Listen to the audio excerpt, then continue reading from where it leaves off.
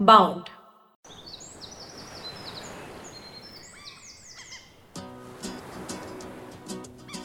Welcome to SUSEGAD Stories from Goa. I'm Clyde D'Souza and I travel and review the best of Goa's places and activities. Come experience these SUSEGAD shots with me.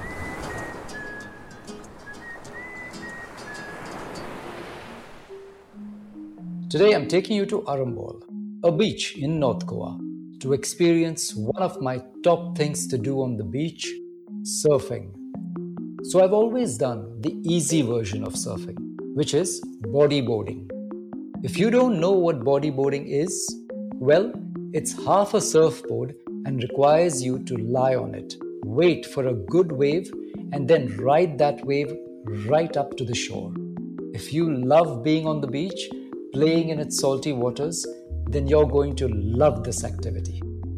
Now it has been a while that I bodyboarded, which I normally do at the beach near my home in Kandalam. The waves there are rough, and you can have the occasional tumble, but it's super duper fun. However, this would be my first time surfing, like actual surfing. Now, as it happens, I've come across an Instagram page called Goa Surf School, which runs surfing classes in Arambol.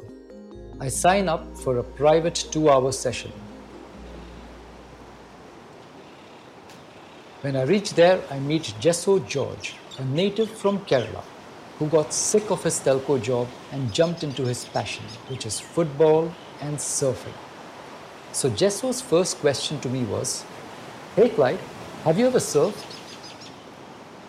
I told him, "I've bodyboarded." "Are you okay with the waves?" he asked. "Yes," I said, quite comfortable, remembering all the tumbles I had when I was doing my bodyboarding in Kandalam. Next, he showed me how to work with the 8-foot surfboard. What's the nose, what's the tail, and how to actually get on it. Then he made me stand with my feet apart and asked me which was my dominant leg. Before I could answer, he gave me a slight push. I instinctively moved my left leg forward. Hey, turns out my left leg is dominant. Next was how to go from a lying position and actually stand on the board. Now, if you've done yoga, you may find this easier. Basically, you lie down, do a slight Surya Namaskar, and then jump into warrior position. Now, I'm not going to get into all the details so that you can experience all this for yourself when you try it. Alright, so sand practice was over. We now walk into the water and I asked Jesso the only question that mattered.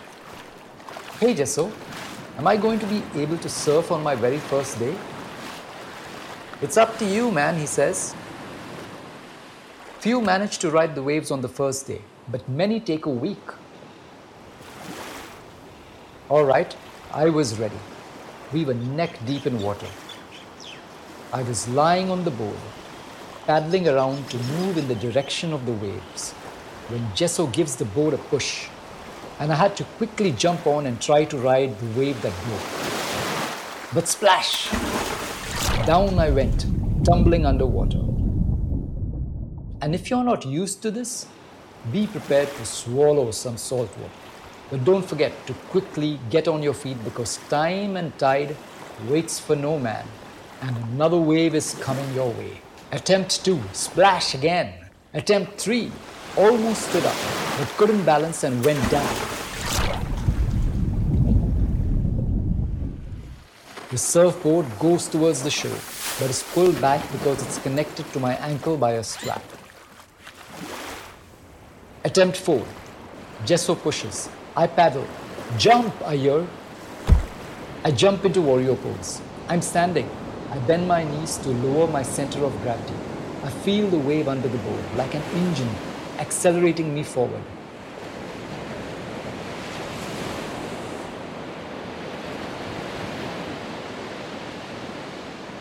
The salt stings my eyes. I hold on, head facing the quickly approaching shore. I'm surfing. like actually surfing. Whew.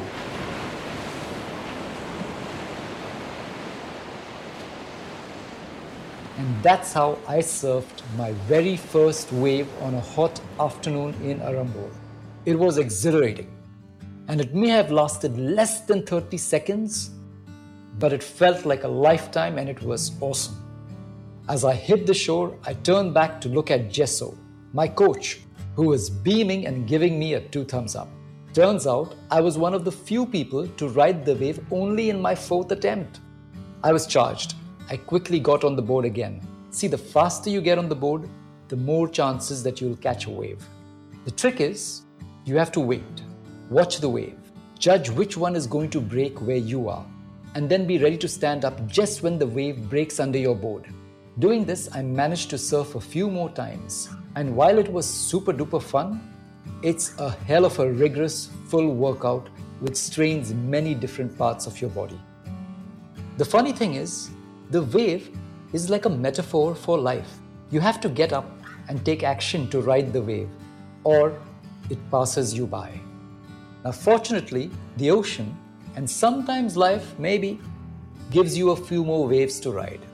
Now, I know this podcast says we go beyond the beaches, but in a way, this experience, while in the salty waters of Goa's beautiful beaches, is very much beyond the typical beach activity. I totally recommend you try it early in the morning and do share your experience with us. The owner, Vinces Mascarenhas, has been running Goa Surf School in Arambol for the last 9 years, and soon they're going to be starting another batch in Ashram. Here's my takeaway of surfing in Goa. 1. Stretch before you start. 2. A strong wave can be rough. Be ready to tumble. 3. A wave comes every 20 to 30 seconds, so get ready to jump on your board. 4. Beware of sharks. Kidding, there are no sharks. But don't worry about drinking the salt water. 5. If you ride a wave, you're hooked for life.